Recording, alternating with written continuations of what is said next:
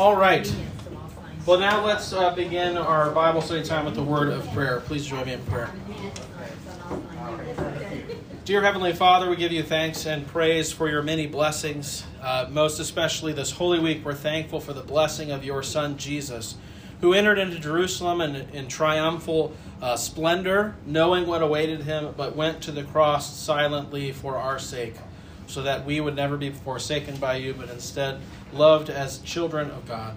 We give you thanks for this, and we ask your blessing as we look into your word today to enliven our faith, encourage us in our discipleship, and further our love for one another. All these things we ask in the name of Jesus. Amen. Okay, so just a last reminder, there's a couple handouts up here if you haven't grabbed them already. So, does anybody remember, it feels like it's been ages since we've met, does anybody remember what point of the service we are in that we're entering into today based on our previous discussions? Service of the Word? Service of the Word. Very good. The service of the Word. Now, if you can recall back to when we talked about the early church, the house church endeavor, right? Those were there were two components to Christian worship from the very beginning. We can see these in Acts chapter 2 after Peter's sermon and the Holy Spirit cuts people to the heart. What is it that they do? That they praise and prayed to God in communion with one another. They heard the apostles' teachings and they broke bread. So what were the two key pieces of Christian worship? They're still the two key pieces today, but from the very beginning. So today we're doing service of the word. That's one. What's the other one? The sacraments. Very good, right? And we talked about why it's really important that those remain the two key pieces, because you can do those pretty much anywhere. Whether you're in a small house or a large cathedral, whether there's a lot of people or only a few people, all of those components can be taken care of, right? As soon as you add things like, there's a reason that we don't say you must have a procession, you must have a gospel procession, you must have like all these different movement pieces that we went over last time, because in some places you can't do those, right? Maybe you don't have the musician or the singers, or maybe you don't even have the space.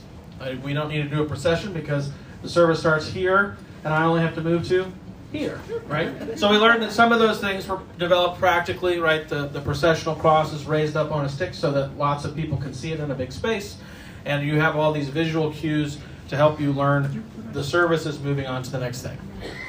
So on that note, we're going to move on to the next thing, which is the service of the Word. Now, we had our Bible reading before we hop into that from Acts chapters 1 through 10. What did anybody notice or have questions about from Acts 1 through 10? How many of you read Acts 1 through 10? I did. And I'm going to say something that's maybe not cool to say. I'm going to try anyway. Okay. I thought it was a little... maybe the word hubris is too strong. I thought it was assuming a lot that the apostles thought God needed their help in replacing Judas. Like, that has always been sort of something I scratch my head with. That not just their method, which really, that whole lots thing really confuses me. Like, it's like gambling and calling it God or something. So there's that. Uh-huh. And then there's also the whole motivation behind it. Like, when God wanted to replace an apostle, he had the whole Damascus Road thing, blinded by the light, Saul, why do you persecute? Like, God didn't need their help. And they assumed that he did. So what's new about that? Nothing. They've done that before. There you go. Like, I'm sure Matthias was a really good guy, but I don't know that God needed their help. So this is one of the scandals of the Christian faith, is that God uses people like that and actually does things through them, right? Now, that doesn't mean that our presumptions about the way he's going to use us are correct, or even in the same arena when we think they're going to happen, right?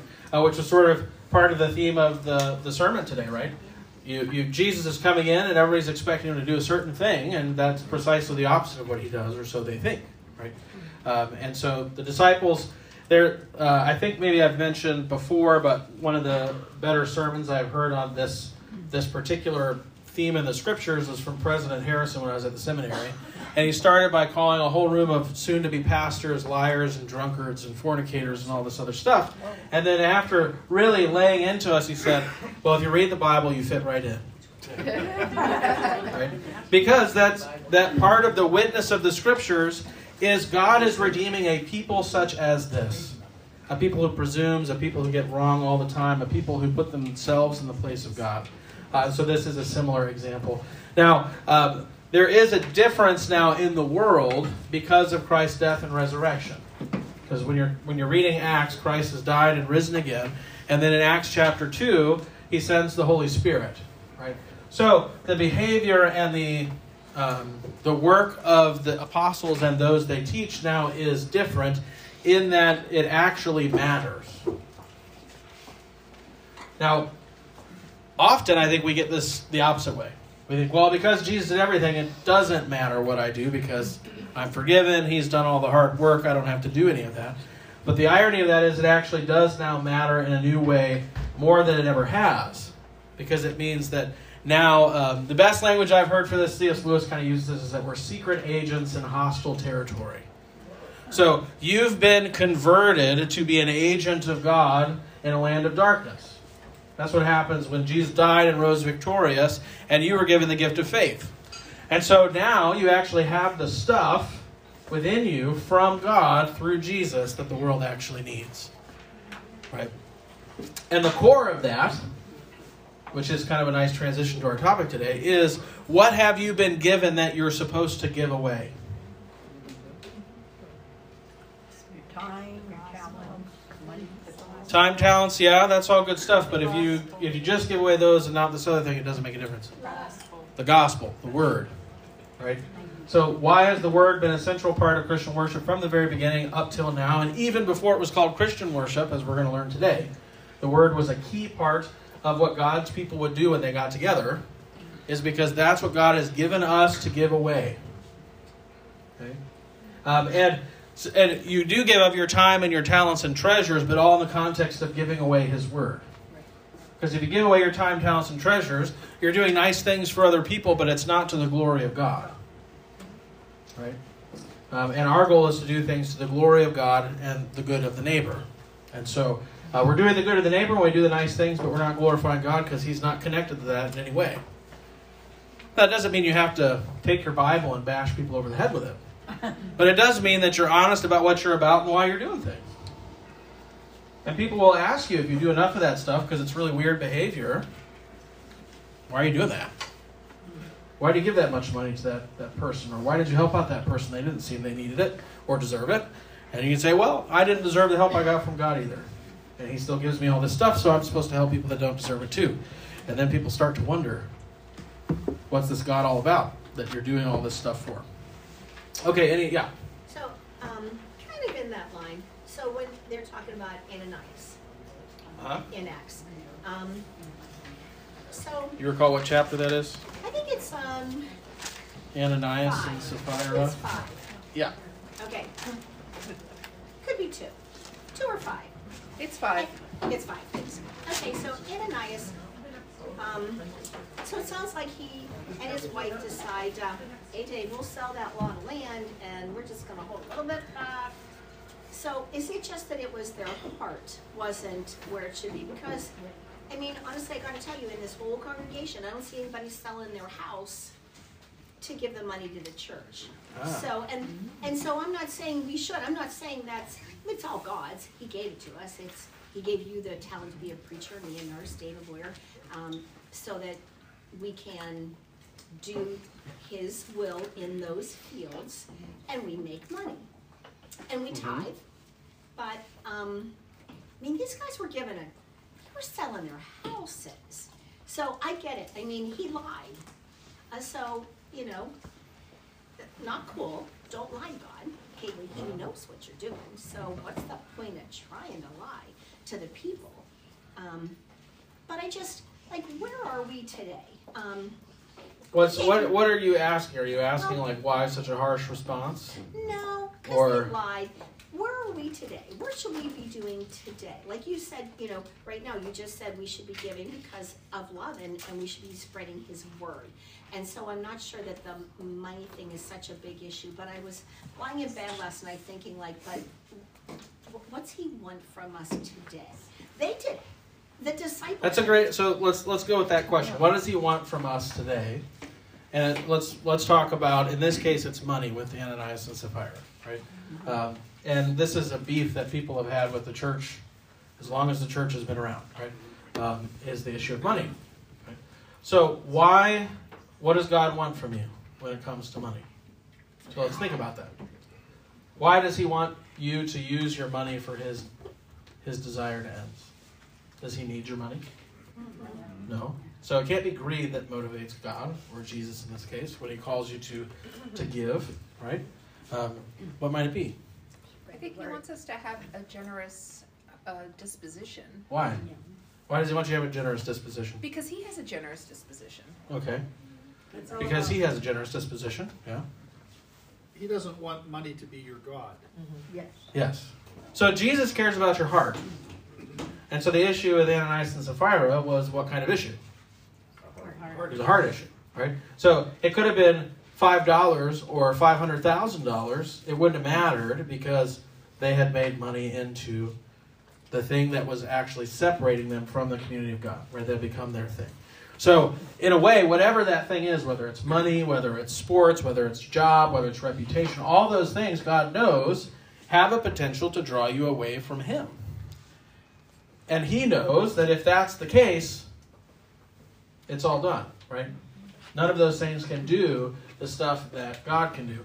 Right? I just did the chapel for the high schoolers and the grade school kids at Redeemer Lutheran School over in Oakmont on Friday, and they were looking at the Lazarus text we had for last week, and I gave them a definition of peace that it's you rest easy knowing that everything's going to be okay.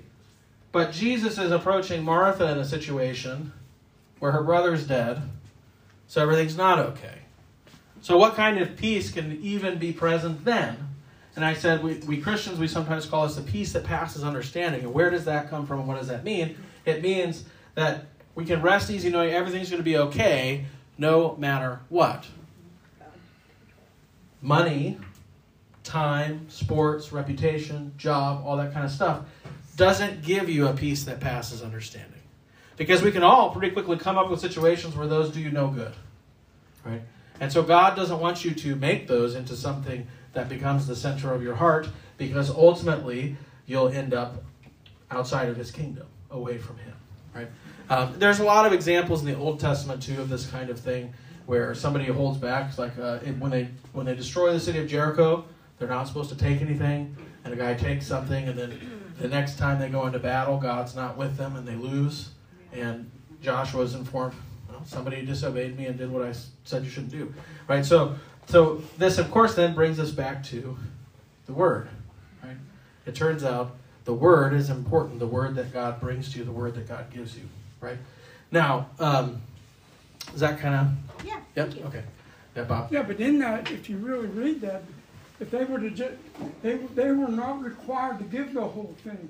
It's that they lied to make them look self-righteous. Right. I'm sure if they would have said, we're going to keep 50%, we're giving 50%. Right. I mean, in chapter 5, verses 4 and 5 here, he says, while it remained unsold, did it not remain your own? And after it was sold, was it not at your disposal? Why is it that you have contrived this deed in your heart? You have not lied to men, but to God. Yeah. Okay. I got to move on to... I'll be happy to take Acts questions or thoughts after class is done, but we got to move on to our Bible study. Okay. The service of the Word. So open up your Bibles. Half of you open up to Psalm 1. So from Bob and Anna Fiffick over here, you guys are going to go to Psalm chapter 1. And then from Janine and Karen on over, you guys are going to go to John chapter 1. Because the first question we really need to answer is, what is this word that's being spoken of, and what place does it have in the life of the Christian? So we got Psalm chapter 1 and John chapter 1. And I'm going to read these, and I want you to kind of listen as I read them, okay? So Psalm chapter 1.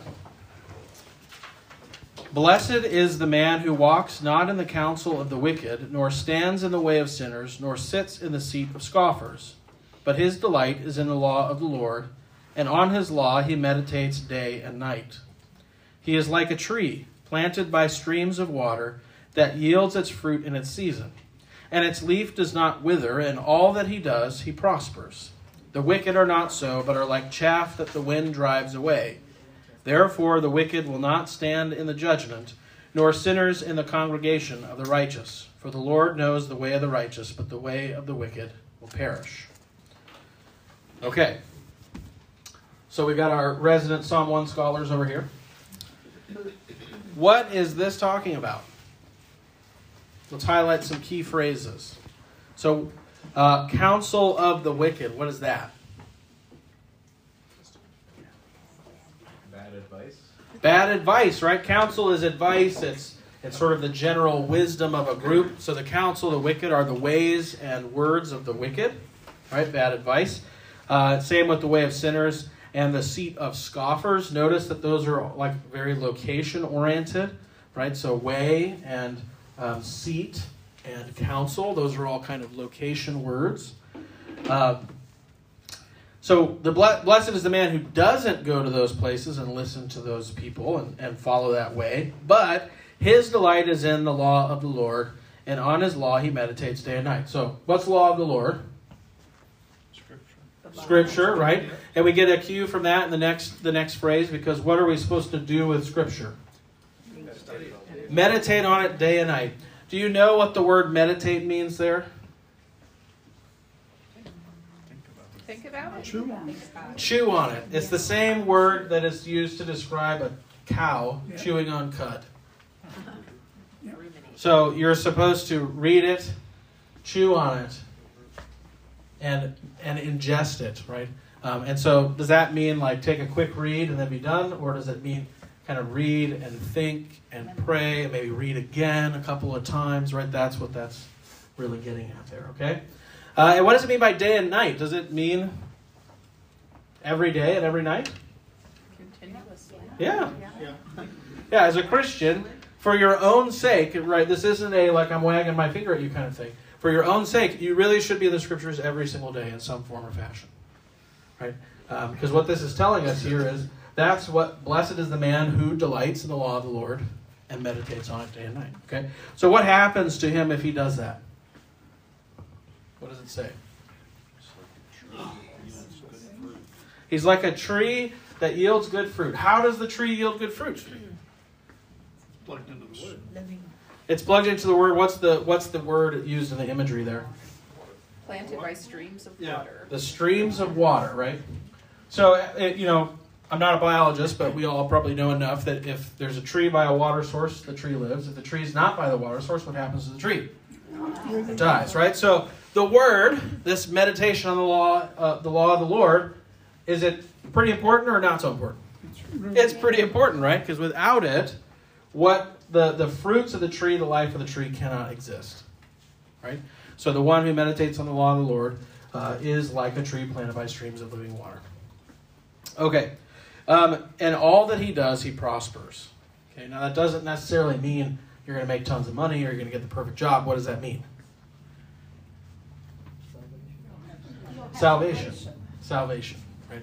And all that he does, he prospers. Now, you also get secondary benefits where if you follow the natural law that God established and you do the things he commands, you will likely fare well in this life, right? Because you're dealing with reality on the terms of its creator. That's always going to benefit you.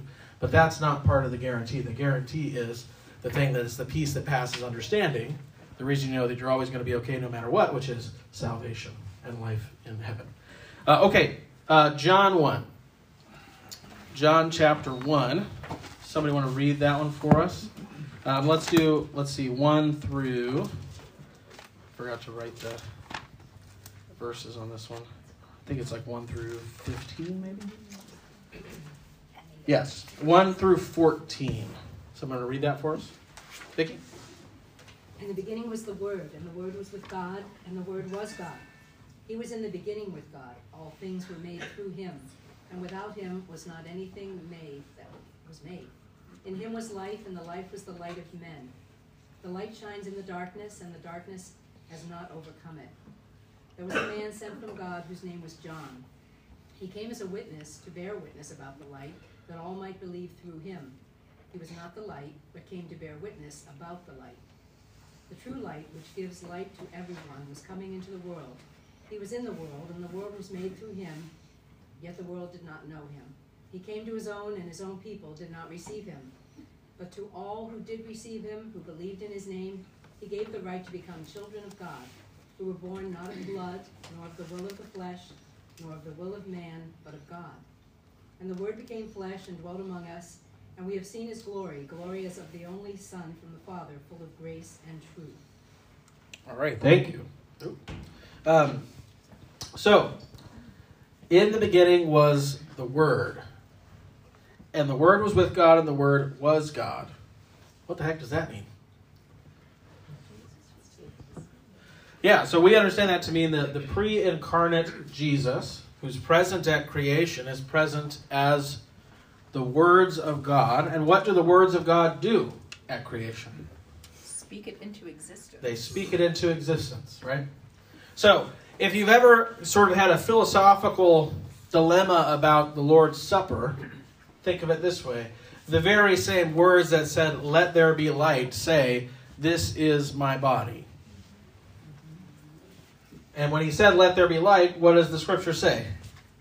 And there was light, right? So when the Word of God speaks, things happen, right? It's a autogenetic thing. It creates what it says. So the Word was present at creation.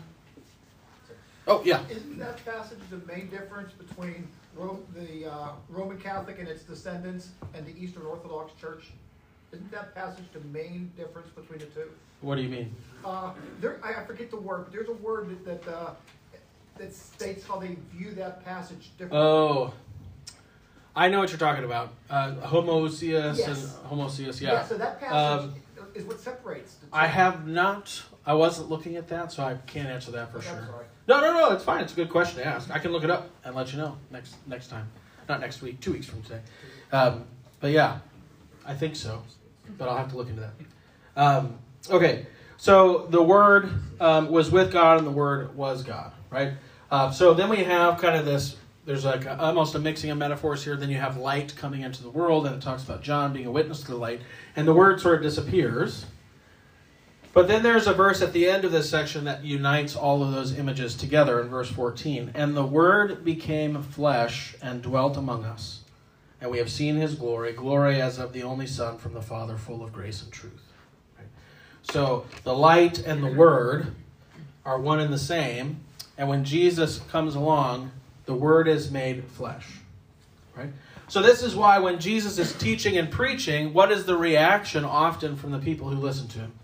Wow, he's got authority. Wow, he's got authority. You bet he's got authority, right? He is the Word incarnate, okay?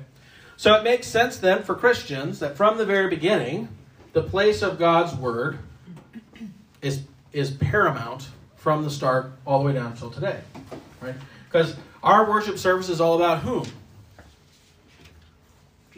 Jesus, right? It's about his words and his work. And so if the Word became flesh and dwelt among us and is Jesus, then our service is all about God's Word working in the world for the salvation of those who believe. Okay? So, if the Word is that important, let's say, what does the Word of God do for us in church? And don't say puts you to sleep. Because I got news for you. If you're coming to the Holy Week services, there's a lot more Word in those services than even our long gospel reading today. Because we're people of the world. It reveals. It reveals? Yeah, what does it reveal to us? The nature of God.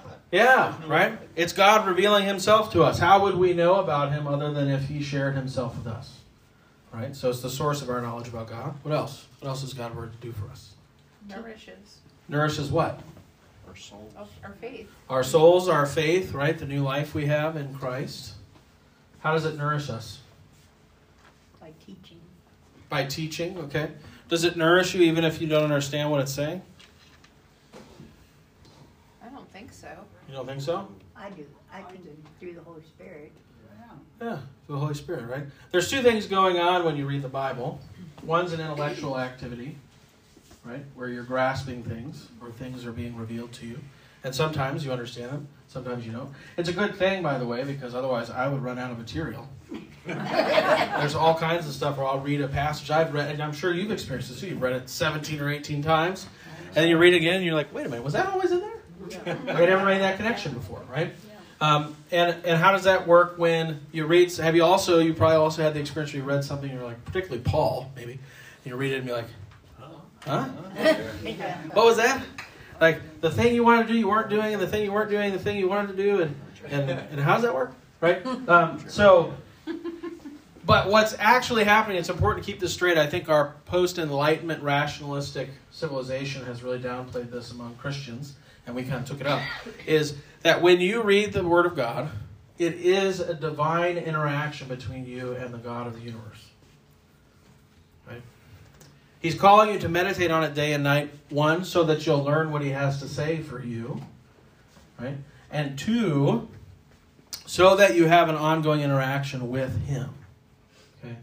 And so, think of it this way. If you plant a seed, according to the Scriptures, which is usually the image for the Word of God, can you control when it grows? No. Much to my great frustration, I cannot. Right? And that's part of the humility that we take on with engaging with God's Word. Right? Is in Isaiah it says that he sends his Word out and it's going to accomplish the task for which he sent it. Right? Now some of you may have heard me use the example, you come up to me after church, you say, Pastor, that was an amazing sermon, it changed my life when you said blah, blah, blah, blah. And I might be thinking in my head, oh, yeah, okay. And I don't remember saying that. Right? And that's the Holy Spirit at work. Because I don't know all of the ins and outs of your situations. But the Holy Spirit does. And so when the Word is sent out, you ascribe things to me that are not my responsibility or my joy to do, because I'm not given to do that, right? If you say a great sermon when you said this, I'll probably say, oh, thank you, and that'll be it. But I'll be saying thank you to the Holy Spirit, because I had no idea that was going on, and I had no idea. I mean, can you imagine the kind of fear and trembling that would happen for a pastor going into a pulpit if he knew about all the details of your lives? For one, he'd probably have a hard time having compassion on you and himself. But two, he'd also be so afraid to say anything, because what if they take it this way? What if they take it that way? What if I'm the reason that they give in to despair and all this other stuff, right? So I thank God that that's not the domain of us people, right? Because we can't know each other's hearts, right? Everybody turn your Bibles to Romans chapter 10. So what does the Word of God do for us? We hit on some of the main points in Romans 10, and we're looking at verses 14 to 17. Is a pretty core understanding of God's Word in the church. Somebody want to read that for us when they've done it? Romans chapter 10, 14 to 17. Go ahead, Janine. How will they call on him in whom they have not believed? And how are they to believe in him of whom they have never heard? And how are they to hear without someone preaching? And how are they to preach unless they are sent? As it is written, how beautiful are the feet of those who preach the good news. But they have not all obeyed the gospel. For Isaiah says, Lord, who has believed what he has heard from us? So faith comes from hearing, and hearing through the word of Christ. Okay. So, the Word is the source of our new life in Christ. It is the means by which the Holy Spirit is given to God's people so that we may believe, right? How can they call on him in whom they've not believed? And how are they to believe if they've never heard of him, right? So the Word is central to that. And so that's one of the reasons why every service we do has the Word of God in it. Right? And many of the responses that we have on our part in the service are also from God's Word. Because that's the source of our life and community together. Now, when I was at my previous church, I went to visit somebody who was in their home, and they had been a member of this church for a long time.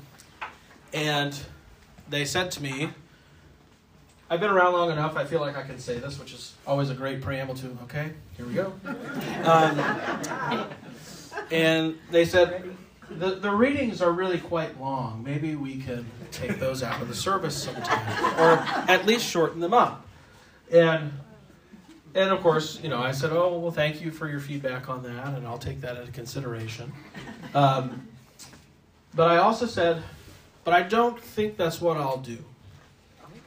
Because if I'm going to shorten the service by any means, I'm not going to remove the parts where God is speaking. I'll remove the parts where we're speaking. Because that's what's happening with the Scriptures. Right? So you can imagine, how many of you watched The Chosen, or maybe you've seen a movie with Jesus in it? Right? When Jesus comes to town, who speaks? He does. He does. And what do the people do when Jesus speaks? They listen. Are they also talking? No, right?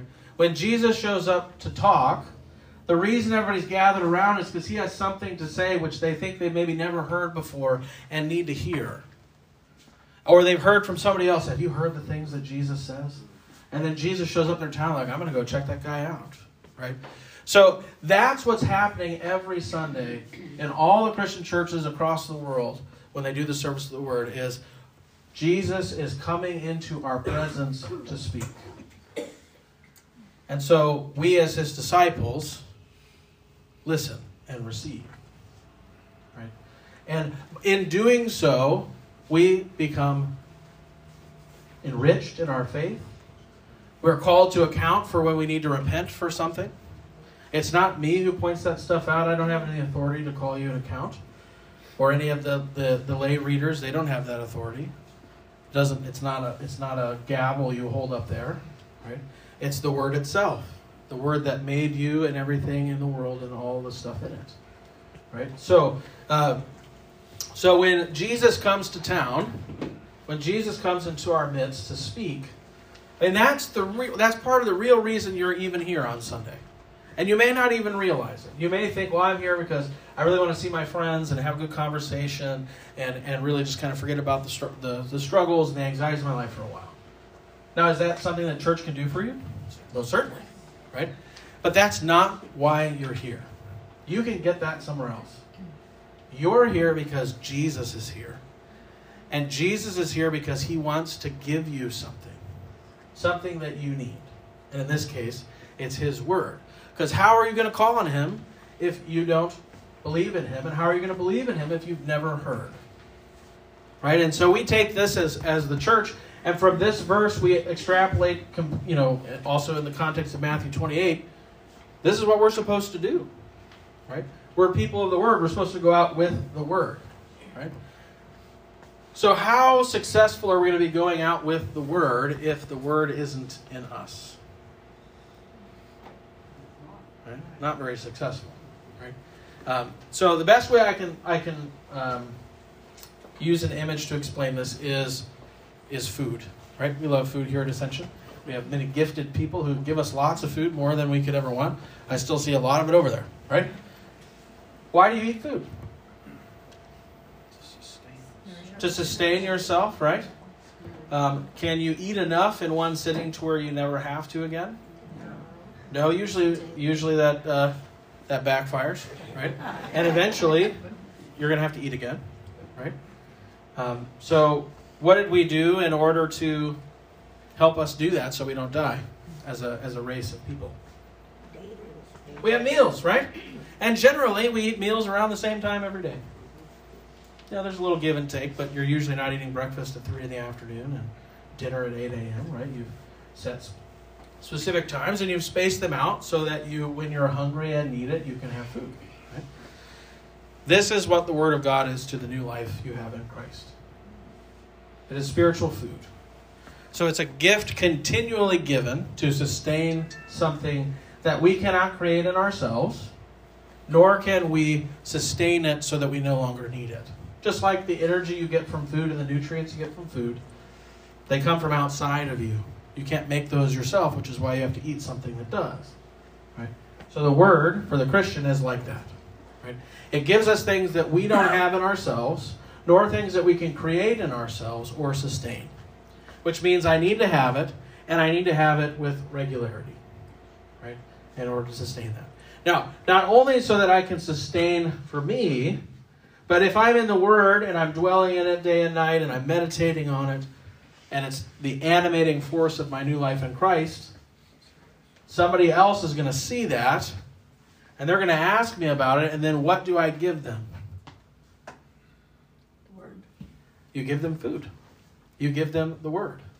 Right? John Kleinig, he's one of my favorite authors. He describes the life of a Christian as you're a beggar and you're telling other beggars where to find the bread. That's what you do. Right? We don't have it in and of ourselves. It's not something we possess. It's something we're continually given. And we want people to see us and be like, oh, that looks like really good bread. Where'd you get that? I got it from that guy. You should go talk to him. And he told me some really cool stuff. Let me tell you about those things. Right? So this is a key aspect of the life of faith, which makes it a key aspect of worship. So the next time, and this happens to me too, so I'm not standing in judgment as I say this, the next time you're thinking, ooh, that is a long reading. Like today, maybe, right? That was 55 verses we read together. The next time you're thinking that, remind yourself that Jesus is present and he's speaking to you. That's why you're here. Right? That's the basis for your prayer and all of your praises. So without that, there's really no reason to sing. And there's no reason to pray. That's what you came for. That's the food that you need. Okay. The other part that I was going to go over, we don't have time, so I'm just going to mention it, is the Mary-Martha exchange. So when Jesus comes to the home of Mary and Martha, he's received in two different ways. Martha gets to be in the business about all the stranger hospitality in the day, so she's doing all these tasks, getting the food ready, getting the house ready. And Mary simply sits at the feet of Jesus because presumably he's speaking. Right? And which reception does Jesus express preference for? Mary's. Right? Why? Because Martha wasn't doing something wicked. Why does he prefer that? He just wants her to listen. He wants us to listen. Yes. Right. Because he has come to bring you something that affects your eternal salvation. The life of your eternal soul. And it's his greatest joy to give it to those who do not have it. And so when he shows up and he wants to give that gift, we sit at his feet and we receive it. Okay? That is one of the bases for why you called me to be here as your pastor.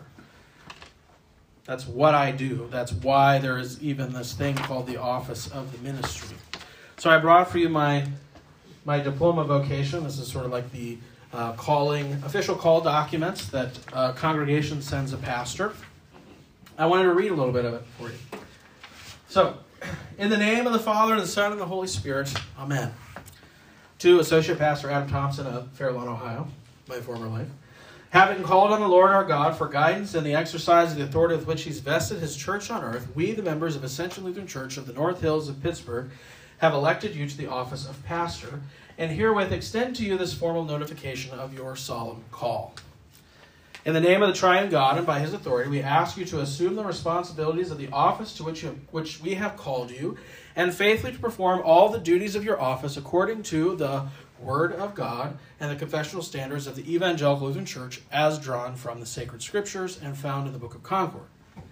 We ask you to do this according to the needs as specified in the accompanying document, or as may be resolved and mutually agreed upon from time to time. To the end that you may be enabled to do this, we pledge you our wholehearted and continuing cooperation and support in word and deed and in our prayers to God in your behalf. Okay, and then it says we pray that you're extended to accept the call, which prayers were answered. Well, the way you wanted, I hope. Okay, so then there's this supplement to the diploma of vocation that highlights some of the main tasks. So I'm going to read just the first two. There's a number of them, but just the first two. In the name of the triune God and by his authority, in order that we might carry out his mission in the world, we hereby authorize and obligate you to administer to us the Word of God in its full truth and purity as contained in the sacred scriptures of the Old and New Testaments, and as set forth in the confessional writings of the Evangelical Lutheran Church, as found in the Book of Concord. That's number one of why you asked me to be here. Right? I know for a fact mowing the grass was number one. You must have a different version than the one that you gave me. Who changed it? But that's a good example. Why isn't it mowing grass? Not your calling. That's not your vocation. That's not what you need, and that's not what you want me here to do, right? I can mow grass, but that's not why you asked me to be here. The second one is to administer the holy sacraments in accordance with their divine institution. Right? So what are the first two things there that get covered? The core of Christian worship from the very beginning of the church. Word and sacrament. Now, why do you call a pastor to do that stuff?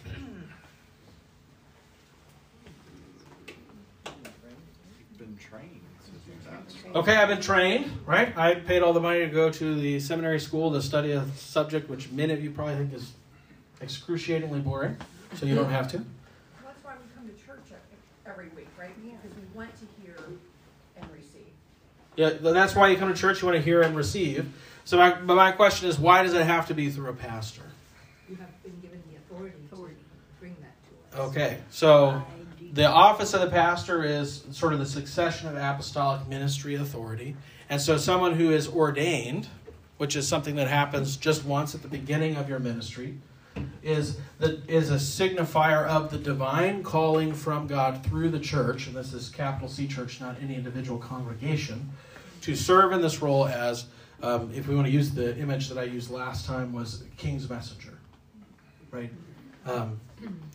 And so he's sending us for the same reason that we read in Romans 10, right? So that people can hear. And then why is there a person called specifically to do that? And I think this is sort of the subtle part that's often overlooked. Because Jesus told Okay, his disciples. yeah, because Jesus told his disciples to do that. So I guess maybe the better question would be, why do you think Jesus set it up that way?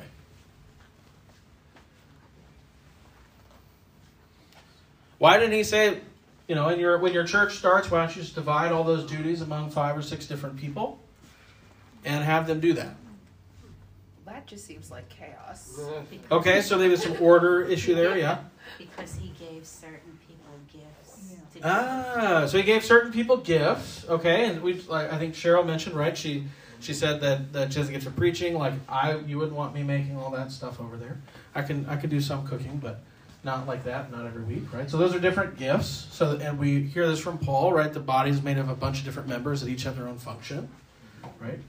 There's one more thing, and we've talked about it in the sense of receiving. Is that the office of the keys? A little bit. We'll get into that later. He wanted to make sure they were men full of the Holy Spirit, and like the characteristics of them, they're full of the Holy Spirit, and so couldn't just be anybody. Okay, so to safeguard the congregation from false teaching and misleading, for somebody who's full of the Holy Spirit and is called according to that purpose. He actually had a calling from God. Okay, there's the calling, right? So in our, just sort of practically in our synod, you can't call somebody who's not ordained. They have to have the call from God. Yeah. It's the sacraments. You have the authority to give us the body. Yes. And why is that given to one person to do in a congregational setting? Or in the case of, if you have multiple pastors, why is that given into one office? It's almost so simple, that's probably why you're not getting it. It's like a disciple. Like a disciple, what do you mean? You're like a disciple of Christ. You're not? You are. Oh, well. I get what you're trying to say. But yeah, but you're also a disciple of Christ, right? So You're a special one. I'm a special one. I don't know if that's a good or a bad thing. So just think of it in terms of a gift exchange. If you're going to receive a gift, who also has to be present in that interaction? The giver. Someone has to be here whose job it is to give instead of receive. And so the office of the pastor and the minister is established so that someone is there, in a sense, to bear the burden of giving what should be received. Okay? So that, not so that they're super important and everybody looks at them and all that jazz that we get all snarled up about. It's so that you can receive it. You're not responsible for figuring out what comes next, who's standing where people are going to go for this thing, what words are going to be used. I'm responsible for that. So that you can receive it. It's hard to receive a gift that you're also simultaneously trying to give. So if you're meant to receive the gift, somebody has to give it. Right? So that you can see that visibly in the service. When I face you and speak, who's speaking to you? God is. Right? I'm his mouthpiece to give you the things in which you're supposed to receive. Right? Whereas if I'm facing the altar, I'm fulfilling the role on your behalf to be the mouthpiece of the congregation to speak to God. Right? And I do that with my hands raised also, as well as like sort of signifying our collective voices, our prayers are being raised to God. Right? And you'll notice like today, when I do the intro to the Lord's Prayer, I'll have my hands up still. Lord, remember us in your kingdom and teach us to pray. And then I put them down because I'm no longer speaking for you. We're all speaking together. Right? That's the reason behind all that kind of motion and stuff. Yeah? Do you feel that a communion is more complete for you when it's a different pastor's administering it rather than when you administer it and you receive it? There's some different opinions about that, whether or not... there are some that will say that there's no other pastor, you commune yourself before you commune anybody else. I've thought about that, but I also know that because the power of communion isn't coming from me, but it's coming from the Word itself, working through the office I hold. Somewhat crudely put, one of the seminary professors says at that point a dog could hand somebody a wafer. Because it's not the person handing it that makes it what it is. Right? It's the Word of God and the institution of it and the celebration of it that makes it what it is. And the role of the pastor there is to stand in the place of the host of the table and be the giver so that you can receive. Right? And that's one of the reasons why it's important that pastors have to go to church somewhere else sometimes. Right? Because you're not getting the same, you don't just get to sit there and rest and receive. Right? And you guys know this with all your various vocations. They have burdens which you take on uniquely as your responsibility that God is placing you in that station. Whether it's husband or mother or dad or wife or lawyer or doctor or whatever it is that you do, part of the reason you're doing that is you're taking on burdens of responsibility so that others don't have to, or in service to others. And that's sort of the basis there. So I just wanted to point that out. And I was going to read the part. So this is not just like you saying agreements about what I'm going to do. There's also a part at the end where it says, as the baptized people of God, we partner with you to accomplish his mission to the world. We hereby obligate ourselves. So I don't know if you knew this, but you guys have some obligations here too. To receive you as a servant of Jesus Christ, to give you the honor and love and obedience that the Word prescribes, to aid you by word and deed, and to support you with our diligent, faithful assistance and prayers, and to make faithful and regular use of the means of grace. So again, both of your first parts are grounded again in the Word and the sacraments, the means of God's grace, right? You're given to honor and obey the office of the minister insofar as it's exercised on the authority of God's Word, right? That the Word prescribes. Okay? Any questions about that? Okay. So when you have like a long reading like today, when Ascension has the habit of reading it together, I would encourage you to consider maybe not reading it and just listening and see how that feels. Okay? Because if like think of, and again, go back to the image of maybe you've seen in The Chosen, of Jesus showing up to a town and teaching. That's what's happening in the service of the word, is Jesus is showing up, right? And he is coming to speak. And the pastor is called, you called me here to do that so that you don't have to, so that you can receive what Jesus has come to give. Okay? So I want you to kind of think through that, because today was a long reading. And I imagine 3/4 of the way through, you're pretty tired. You're trying to match cadence with everybody else, and then what are you not really thinking as much about? Concentrating on the message. Right. Because there's so much going on that you're having a hard time receiving it, because you're also trying to, in a way, give it. Right? And just like the example with Martha, are you doing anything bad? No. No, there's nothing bad about that. Right? But Jesus is here, and he's talking. Right? So, okay. So some of the history here is really interesting. So the history of the service of the word actually originates before the church begins. It originates in the synagogue. So one of your handouts there has an example of like a synagogue service listed on the bottom part of it. So that started really around 586 BC when Babylon defeated Jerusalem and scattered the people. And in the diaspora, the scattering of the Jews, synagogue worship was established so that what would not be lost? The word. Right? They are called to pass on all of the rituals that are given in the Old Testament, that all the feasts are all done to do what?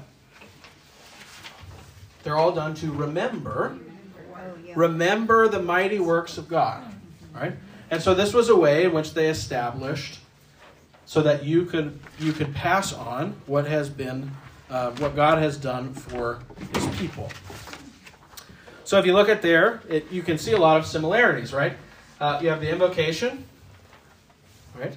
Bless the Lord who is to be blessed.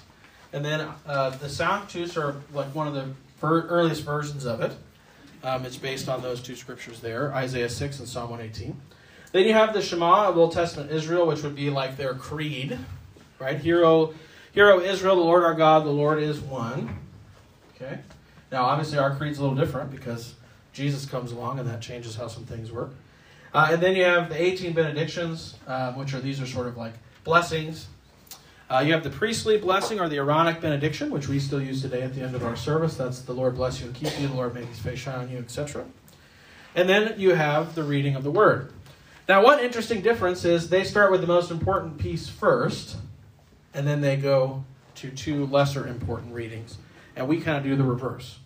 As you recall, after the service begins and the entrance rite is started, and where are we moving towards? We're moving toward the gospel. We're moving towards the words of Jesus. Okay, so here they have Torah, which would be the first 5 books of the Old Testament. And so there's a reading from there, and then a response in a psalm, probably chanted. And when there's one person doing all these readings. So I've been watching a little bit of The Chosen recently, and I think it's towards the end of the first season or beginning of the second season, Jesus is asked in the Samaritan village to read from the Holy Scriptures in the synagogue. Right? And so when he's asked to read as the rabbi, as the resident scholar or the scribe, he goes up and he reads, and the people gather around and they listen. And then the people respond with a psalm. Then you have another reading from the prophets, and then the people respond with a psalm. And then historical writings, and then people respond with a psalm. Right? So today, what's our first reading usually in the divine service? Old Testament reading. Right? And then how do we respond to that usually? Thanks be to God. Thanks be to God, right? So we're recognizing it's a gift. So that's one of those things. And if you are in a more historically liturgical church, they could put a psalm there after the Old Testament. So the Old Testament, and then the response would be the psalm. And usually it's not just read by somebody. The psalm is like a responsive exchange because it's the people's response to God's word. Then the second one is the epistle. So one of the letters from the New Testament.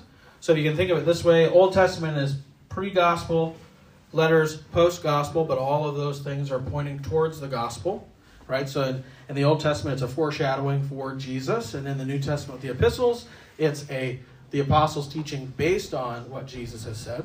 And then the response to that, which we do our third Sunday service here, is the gradual, which is an excerpt from some Psalms. And then the third reading, the final reading, is the gospel, right? And we usually find a way to honor the gospel over the other two readings. Now, what do we do here? We stand, right? It has its own intro. The others don't have an intro. I ask you to stand, right? And all those things. There are other things that churches have done in the past. You can do a gospel procession, which is something we could do here on like sometimes churches will just do those on like Easter and Christmas to really highlight the importance of the service. And that's where you get like a big Bible and like the acolyte will carry it out and you have a cross that goes forward down into the middle of the congregation to signify that God is present among his people. And then the pastor reads the gospel reading from the middle of the space. And then there's a procession to go back up. So all those things set apart the idea that the gospel is the high point of the service of the word. All right. Well, we're out of time. I figured we would probably have to spend a couple of sessions on the service of the word. So we kind of got a little highlight here. I've touched on the history. We'll go into a little more detail on that. Not next week, because we've got Easter next week, but 2 weeks from now. And I'll finish up talking really about where our current practices come from historically as the church developed. So, all right, let's close with the Lord's Prayer. Our Father, who art in heaven, hallowed be thy name. Thy kingdom come, thy will be done, on earth as it is in heaven. Give us this day our daily bread, and forgive us our trespasses, as we forgive those who trespass against us. And lead us not into temptation, but deliver us from evil. For thine is the kingdom, and the power, and the glory, forever and ever. Amen.